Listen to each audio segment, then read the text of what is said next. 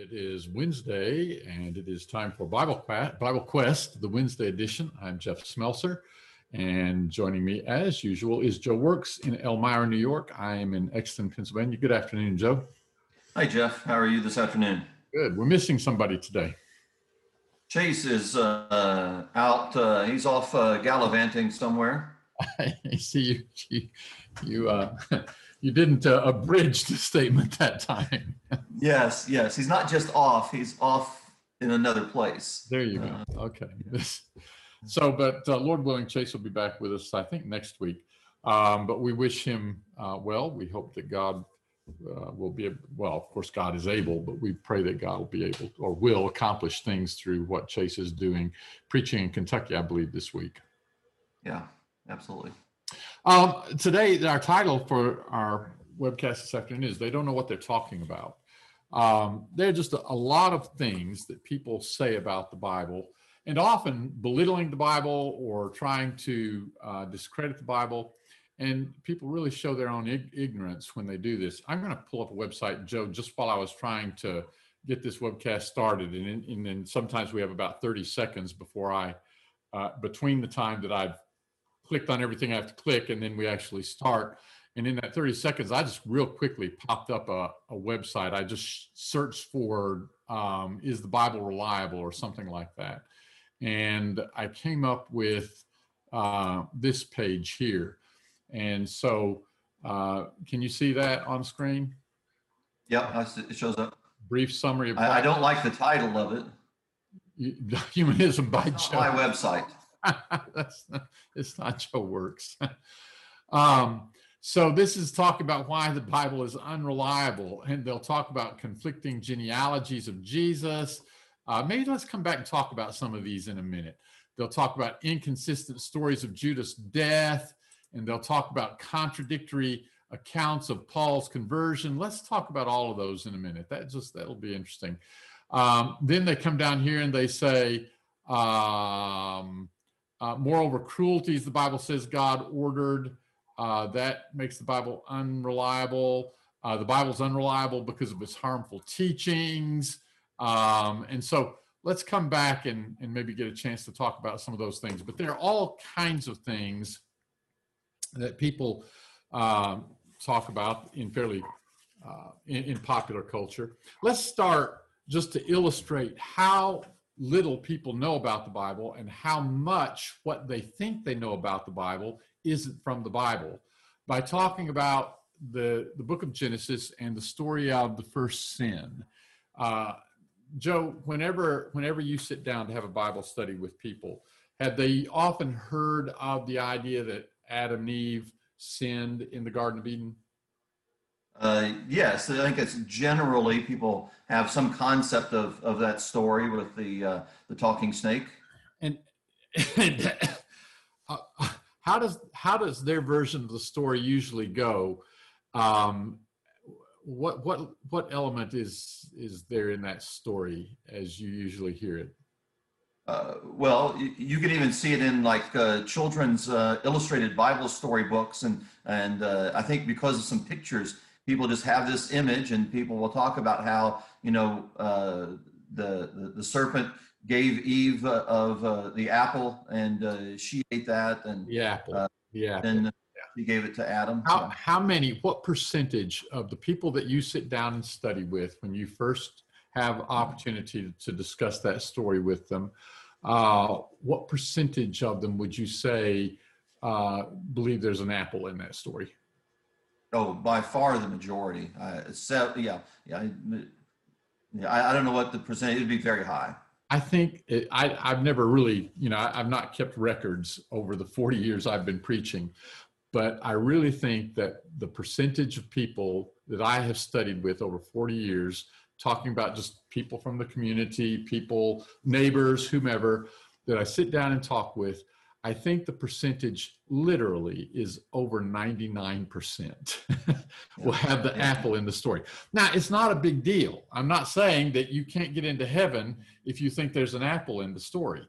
All I'm saying is so many people think there's an apple in the story, and there's no apple in the story.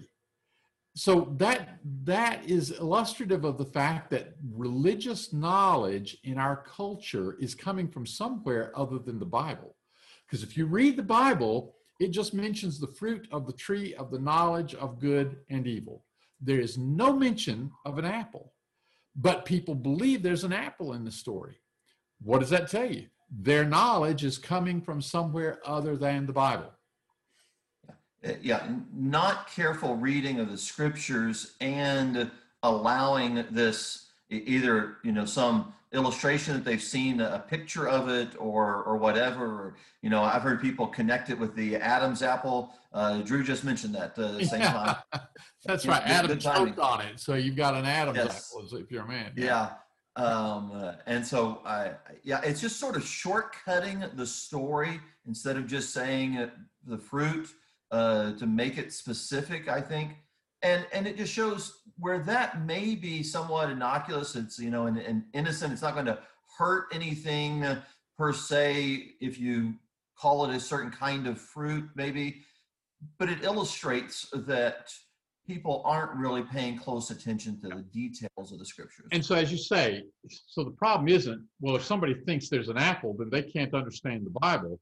No, the problem is what we're pointing out is that when people don't get their information from the Bible, they often end up with ideas they think are from the Bible, and then those ideas get discredited, and they think the Bible's been discredited. Just in this particular case, suppose then somebody comes along and says, well, apples don't grow in Pakistan.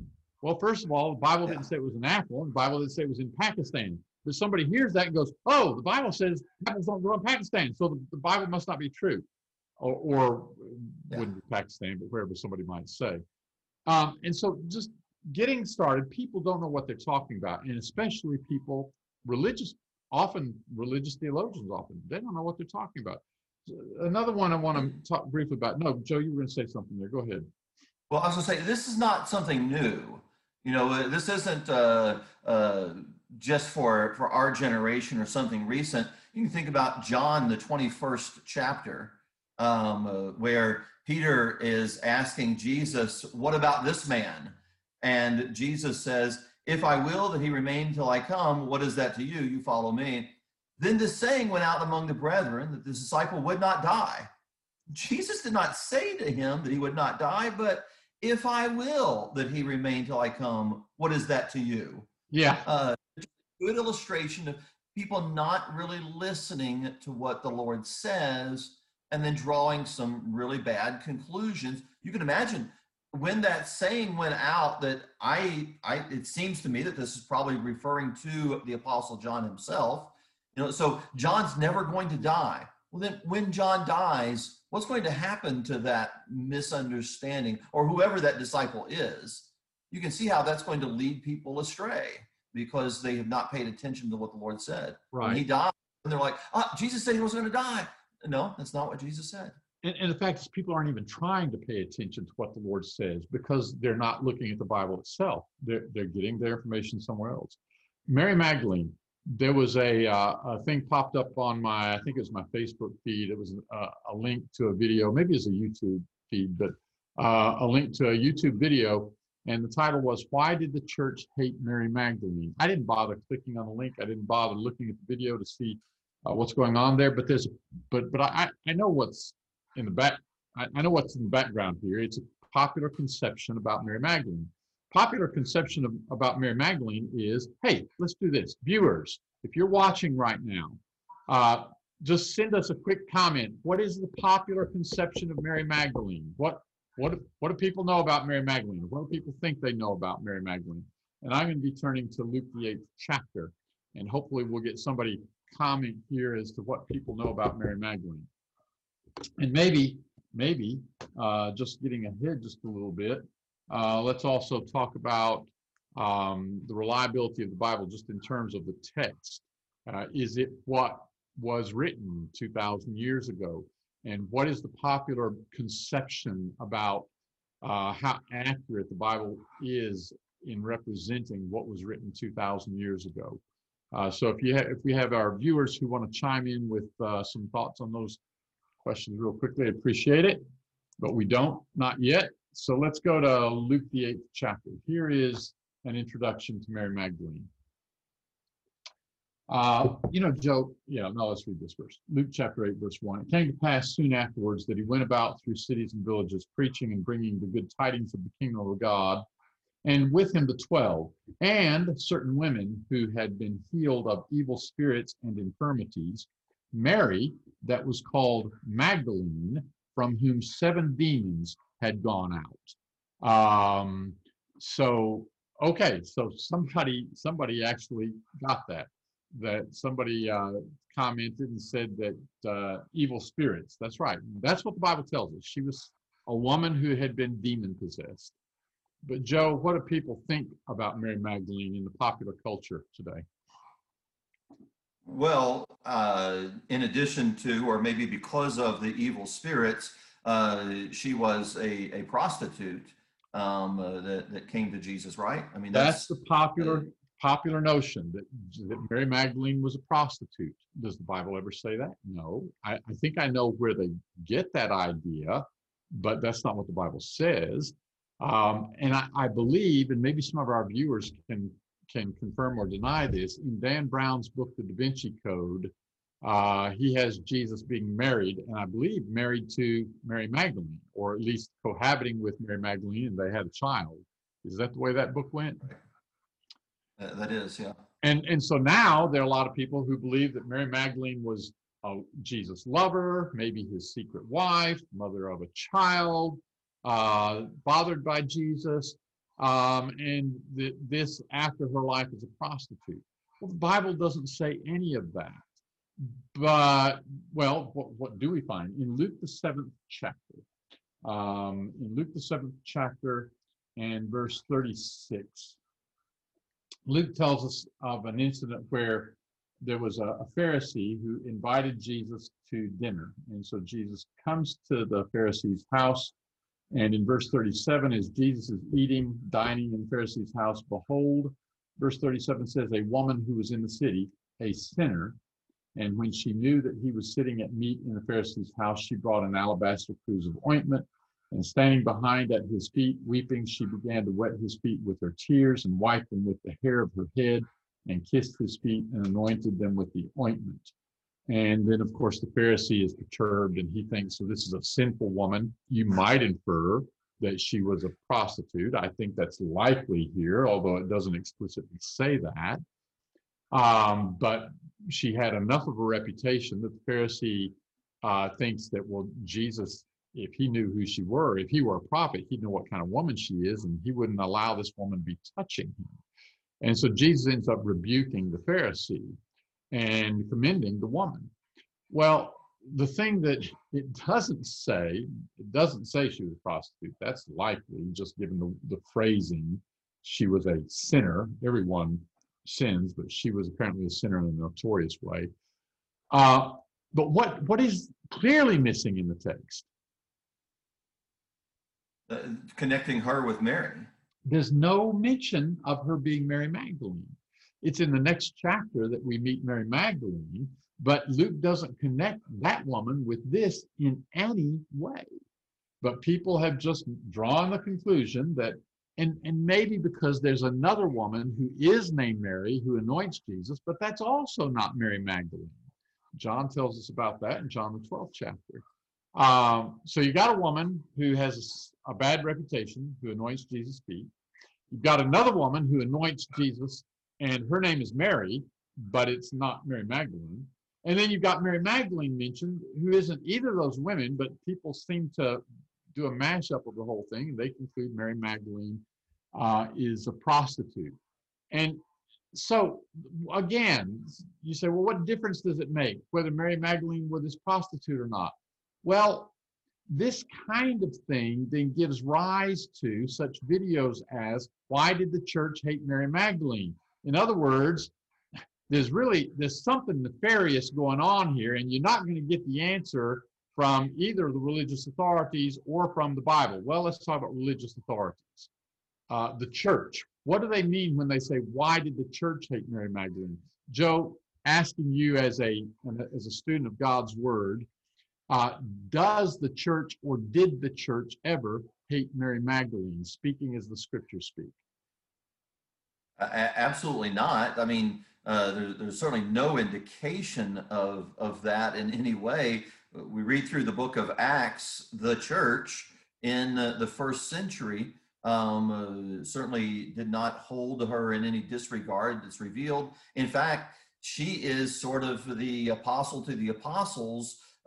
She's the one that is being sent as a messenger to go and tell the apostles that Jesus is resurrected. She's held in esteem, it seems like, by the church. So if somebody thinks the church hated Mary Magdalene, what do they have in mind when they're talking about the church?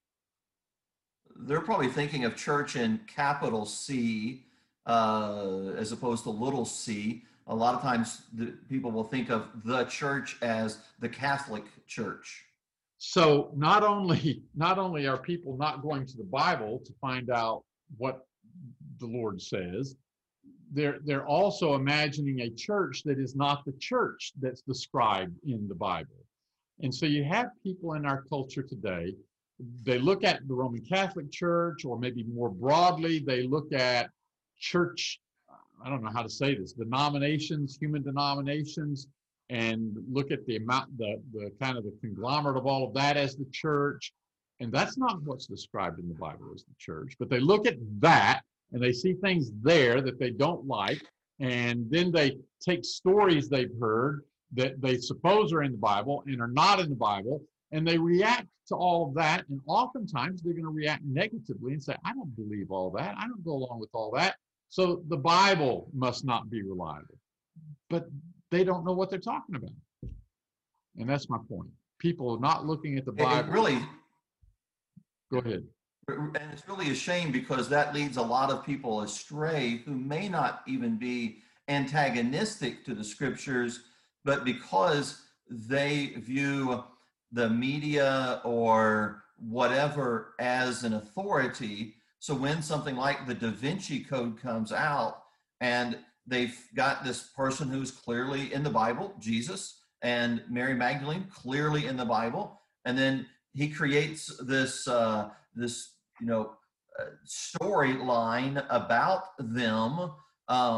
People accept that, to borrow the phrase, as gospel. They accept that as the truth, without then coming back to the original source, and it leads to a lot of people misunderstanding and even seeing the scriptures as sort of almost a dirty story. Yeah. So they develop opinions about the Bible, and their opinions are based on things that have nothing to do with the Bible. Let's take a look at this page that I pulled up just a bit ago. This page that's going to talk about a brief summary of why the Bible is unreliable. And let's see, where was it? Oh, right here. Let's grab some of these right here. The contradictory statements of Paul's conversion. So this is the thing that people like to do. They like to go through and say, well, the Bible contradicts itself. One time it says this, another time it says that. And it's, I think I could do a better job of coming up with things that might look like contradictions than they do, but they don't know what they're talking about. So let's look at this one.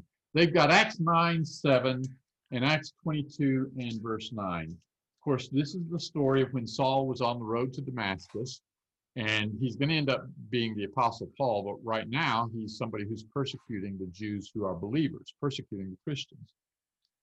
And a bright light appears to him. Jesus appears to him, says, Saul, Saul, why are you persecuting me? And he says, who are you? And he says, I am Jesus whom you persecute. This is the story from whence we get the expression, he saw the light. Saul saw the light, and now he changes. He goes from being a persecutor of Jesus' followers to an apostle of Jesus Christ. But in Acts chapter 9 and verse 7, do you have it in the, do you happen to have, I've got a King James here. I will. I have New King James. You got the New King James? How does the New King James read in Acts 9:7? And the men who journeyed with him stood speechless, hearing a voice, but seeing no one. Hearing the voice. So there were some people traveling with Saul, and they heard a voice. Later on, Luke tells us about Paul recounting this story, and this is over in Acts chapter 22 and verse 9. And you've got the New King James. I don't remember how it reads there, but what does it say there? Yeah. Now those who were with me indeed saw the light and were afraid, but they did not hear the voice of him who spoke to me. All right. It says they did not hear the voice. But back in Acts 9, when the story was told there, it says they did hear the voice. Now, this is thrown out there as an example of a Bible contradiction. This is one that just such a simple little thing to do. Just check another translation, and then I'll explain the difference. But if we grab, say, the New American Standard or the New International Version or the English Standard Version, you happen to have any of those handy, Joe? I do have, oh, no, I don't. I did right here beside me. Now I don't. I've got a New American Standard here handy. So I'm going to turn to Acts chapter 9 and verse 7. Remember, this is where the King James says they heard the voice. And in Acts chapter 9 and verse 7, the New American Standard says, hearing the voice. But then when you turn to Acts chapter 22 and verse 9, and there it will say, they did not understand the voice. So yeah. That's really the difference. That's not a contradiction. You can hear something without understanding it. But somebody said, well, wait a minute, that just shows that we've got a problem with translations. This is, and who knows which is right? Nobody knows which is right. Well, that's not really true.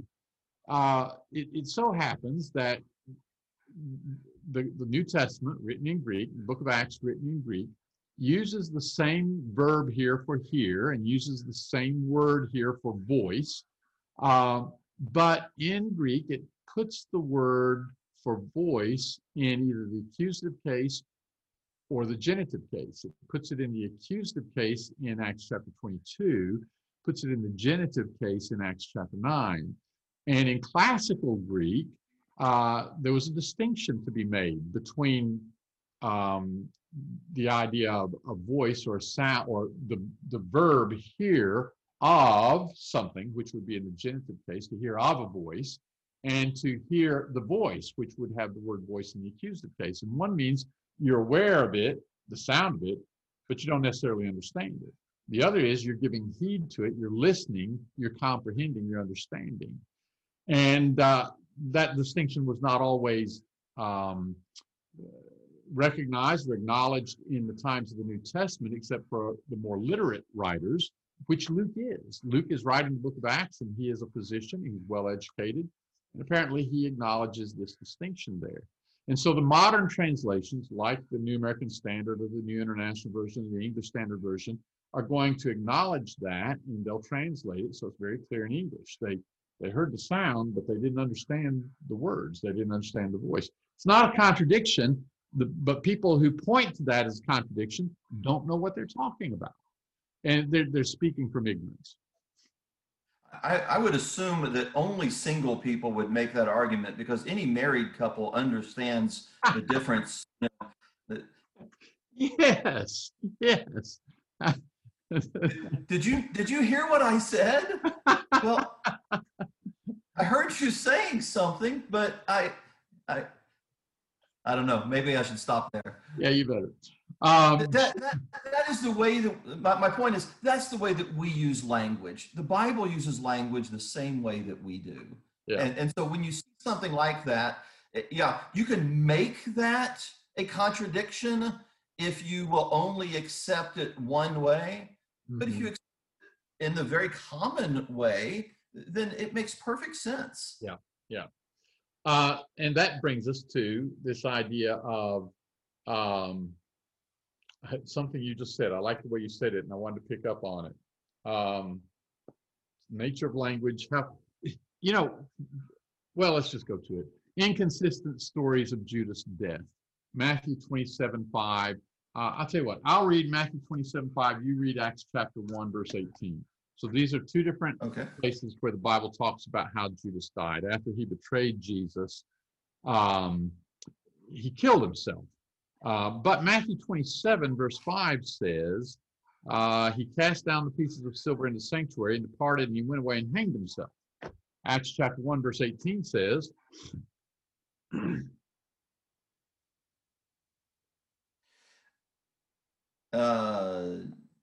now this man purchased a field with the wages of iniquity, and falling headlong, he burst open in the middle, and all of his entrails gushed out. So they're saying, well, that's contradiction. One place it says he hanged himself, and one says he fell headlong and all his entrails gushed out and burst asunder. All right, so is that a contradiction? Does that have to be a contradiction? When you fall headlong and your entrails burst out, I suppose it's certainly possible you could fall far enough that your body could burst open, but usually, at least in the movies, when somebody falls 30, 40, 50, 60 feet, their entrails don't burst out unless they've been hanging there dead for a little while and the body has swollen like a corpse will do, and the pressure inside, and then it falls, and then it's going to burst asunder. So it's entirely conceivable that he hung himself, and as his body hung there, eventually it broke free and burst asunder. And both of these accounts would be perfectly true. Do you ever get two versions of a story that don't say exactly the same thing, but they end up both being true? Yeah, and in fact, the Bible is filled with illustrations like that. You know, how many blind men did Jesus heal going through Jericho toward the end of his ministry? One translation says two, another one account says two, another one has one. That's not a contradiction. There were two, but Mark only focuses on one. Yeah. And so things like that are not uncommon. What we ought to do is think about putting the stories together.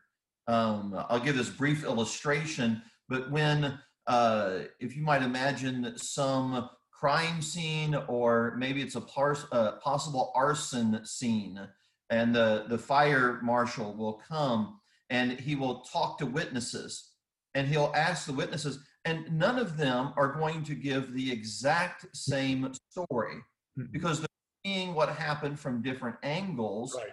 What the fire marshal will do is put those stories together to get a complete picture. And that's what we should do right here with Judas's death. That's right. This statement down here, furthermore, the Bible is unreliable authority because of its harmful teachings. So they're going to give a specific example from Mark 6:18, but just generally here, I want to point out that when you make this kind of statement, you're prejudging the thing. If the Bible is what it claims to be, if it's the Word of God, I don't evaluate whether what he told me is a good teaching or not. If I were in a position of being able to take what God tells me and say, well, I think that's a good teaching, and I don't think that's a good teaching, I'm putting myself in the place of God. I'm acting as if I already know what is good and what's not. The very premise here is that we are creatures and God is the creator, and he is going to tell us what is good. And we might sometimes think that something is harmful that is in fact good. I can guarantee you there were times when my children thought that what I decreed was harmful, and I knew it was good. So there are times when they thought it was harmful if they went to bed at a certain time, but I thought it was good. so right. People who do this kind of thing, and then back to the translation issue that we had. We saw in Acts chapter 9, the King James saying they heard the voice, and then in chapter 22 saying they didn't hear the voice. We can make a big deal about that and say, well, the King James should have translated it better, and maybe that's true. But the fact is, as you pointed out, we use the word "hear" in different ways. if I might say, Joe, did you get that gator off the truck? And you say, what? I didn't hear you. Well, if you didn't hear me, why'd you say what? Why'd you say you didn't Exactly. hear me? Yes. Well, I was saying, did you get that gator off the truck? But you heard the sound, but you didn't hear it. But you might say, well, I didn't hear you. What do you mean? You mean Exactly. you didn't hear well enough to understand? I didn't understand. Yeah. But then people will see things like that, and they'll come to the conclusion that we don't really know what the Bible said 2,000 years ago because it's been lost in translation, or because it's been copied so many times that it's no longer accurate. Let's get to that in just a second. We've got a comment from a viewer here. Somebody says if both stories, I think this is referring to the account of Saul's conversion. If both stories were exactly in words, probably it's supposed to be in the same words, it would be accused of collaboration. If all the words and details were identical, and that's true. If you had just exactly word for word the same description of the same event, you would say, well, that's not even two independent witnesses. That's just the regurgitation of the same words. And that's not even a hypothetical thought, because people do say, oh, well, one of the gospel writers copied from the other one, and they got all their information from the other one, or whatever. And you can't win with somebody who is bound and determined to reject the Bible as authority. Then they have to find inconsistencies, and they will be quite satisfied with finding something that superficially appears to be inconsistent without giving any further investigation or allowing for other understandings or other interpretations of that. All right, so people say, well, but the thing is, the Bible has been copied so many times over the centuries, we don't know what it originally said. It's all been lost in the copying, lost in translation. A lot of times people say translation, they don't know what they're talking about when they say translation. I've heard people ask, well, when it was translated into Greek, well, it wasn't translated into Greek, it was written in Greek. But anyway, this is the New Testament in Greek. And I can't, yeah, there we go. Okay, I can see that. So this is my Greek New Testament. And this is put together from manuscripts, old handwritten copies of the scriptures. And Joe, I'm going to ask you to just read down the last column, the right-hand column. That's going to be the column that is going to list the century in which the manuscript was written, when it was made. What do you see there? Just get the first, I don't know, half dozen, first 8 or 10. Yeah, I can't quite see them well enough to make that out. Okay, let me, looks if like I talk, I can do it. Third, sixth, okay, looks like, sixth, seventh, yeah. And then it's going to say the third, the fourth, third/fourth, fourth, third, fourth, and so on. That's talking about manuscripts, specifically papyri from those early centuries. And if I flip through this, it's going to have pages and pages of the manuscripts and what library or what museum they are currently in. And it's going to have beside each one, it's going to have the century, or some cases, the exact year in which that was produced. And so it's not like, over 2,000 years, we've lost what it said back in ancient times. I want to share a screen here. That is amazing. I mean, think about it. If it's the 3rd century, a lot of those were 3s. If it's 3rd century, then we're about 200 years from the original writing, right? Yeah. Mm-hmm. That's sort of like the Constitution or the Declaration of Independence. Yeah. Now, the fact is, those are going to be fragmentary. They're not going to have the entire New Testament. But by the time you take all the fragments, and by the time you also take all of the quotations in the ancient writers who wrote about the Bible and quoted the Bible, we have a pretty good record going way back as to what the scriptures said 1,800 years ago, 1,700 years ago, 1,600 years ago. And so there is this little graphic then. This is a, well, that's not what I want. Share screen. There's what I want right there. This is a graphic that it shows the writings of Tacitus, Virgil, Livy, Horace, Aeschylus, Sophocles. And the bars, the horizontal bars, represent the amount of time that passed from the time that the document was written, Tacitus' Annals, well known. The time at which he lived and those things were written, how much time passed before a copy was made that exists today. So we're way down here somewhere, and the copies that we have of his writings go back to about 700 years after the time that he wrote. For Virgil, it's about 1100 years after the time that Virgil wrote. For Sophocles, it's about 1400 years after the time that he wrote that a copy was made that still exists today. And we don't sit around saying, well, we have no idea what Tacitus said. But for the New Testament, even if we ignore the fragmentary stuff, even if we ignore the little pieces of manuscripts, if we just go to the time when we have complete the whole New Testament, copies of the whole New Testament, we're talking about 250 years after the New Testament was completed till the time the whole thing was produced, and we have copies of that yet today. So the New Testament is actually better attested than other ancient writings that we don't doubt. So, you know what I conclude, though? And it's not just one or two fragments either. No. No. So many. So you know what I conclude? People don't know what they're talking about.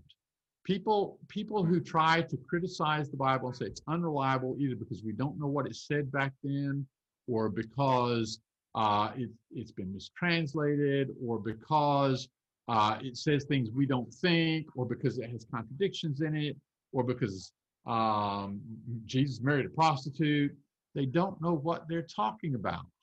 They're often reacting to things that aren't in the Bible, and other times they're just factually wrong. Okay, we've got a viewer here with a hand here. Comment. I'm not sure what his comment is. Drew, if you can get that comment from that viewer, that would be great. Yeah, we don't really have like a call in, so if you just type out the comment or something, that'd work. Yeah. Okay. Well, let's see here. I had one more thing I wanted to talk about, and I'm going to have to go back. Yeah, Drew. Okay, it's not raised now. It was raised. I don't know. Maybe he was wanting to use his computer to call in or talk to you, because they can raise their hand to indicate that. Yep, it's up again. CJ is up. You can do it as the host there, Jeff. Just click on it and allow to talk. Okay. All right. Let's see here. Which is what we've been wanting to do for a couple of years now. Hopefully someone would do it. All right. We'll give it a try here. All right, CJ. How you doing, CJ? Hey, CJ? He's got to unmute his mic. Got to unmute your mic. Hey, CJ. Good, how are you? Good. How are you today? Good. I just wanted to comment on another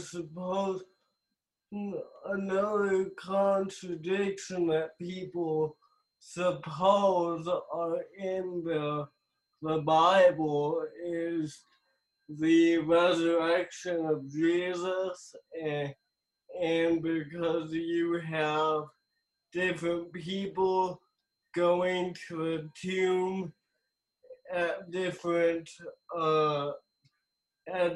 times, and like one translation I think says there were two Marys, and another Mary, another translation says there was just Mary, and then you have a different translation that includes that Mary versus another Mary. So CJ, I think those are not different translations you're referring to, but different accounts. Matthew's account, Mark's account, Luke's account, John's account. Is that right? Yeah. Yeah. Sorry. All right. Yeah, thanks for that, CJ. So, Joe, that kind of goes back to what you were saying earlier. You'll have different accounts of the same incident. You mentioned how many blind men did Jesus encounter? I think you mentioned that earlier. In the accounts of the resurrection, Bartimaeus, and in the accounts of the resurrection, you'll have one account that will mention one person, another account that may mention two people. It doesn't mean that there's a contradiction. It's just that one of the accounts of the resurrection isn't giving all the details that another account does. But you're right, CJ. People will sometimes point to that kind of thing and say, well, it's a contradiction. All right. I wanted to get back. There was something else I wanted to conclude with today, and I'm just having a mental blank. And let me go ahead. Let me throw something out while you're thinking about that, and you don't have to listen to me, Jeff. You can try to remember what you were going to say. Go ahead. Well, I'll throw this out quickly then. So in Luke 24, you have the two people on the road to Emmaus. And for years, I've heard preachers preach about the two men on the road to Emmaus. But the text never calls them two men. So I forget where I first heard this. It was just a few months ago, in fact. Somebody posed the possibility that it's not two men, but it's a man and a woman, in particular, a husband and wife. And the argument that was presented was when they get to where they were heading, they turn to Jesus and say, come and stay with us, which would be at least some circumstantial evidence that these people are living together. And that would then be more likely that we're talking about husband. And we just don't know who they are. Yeah. It could be two men that are renting a house or whatever, we don't know. Yeah. But it's one of those places where we've always read a story in a certain way, and we've not really noted some of the things that we're adding, kind of like the Adam's apple sort of thing. Yeah. The thing I wanted to conclude with was this. One of the things that people say, and I hear people who should know better. I hear Christians say this, that the Bible wasn't put together.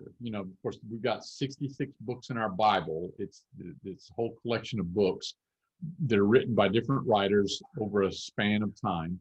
And they'll say they weren't all put together as a collection or recognized as a collection until Constantine's time, and the canon was formed in the 4th century. And there's no basis for that. Right. Let me just posit this conception. In 1 Corinthians chapter 14 and verse 37, Paul writes to the church at Corinth.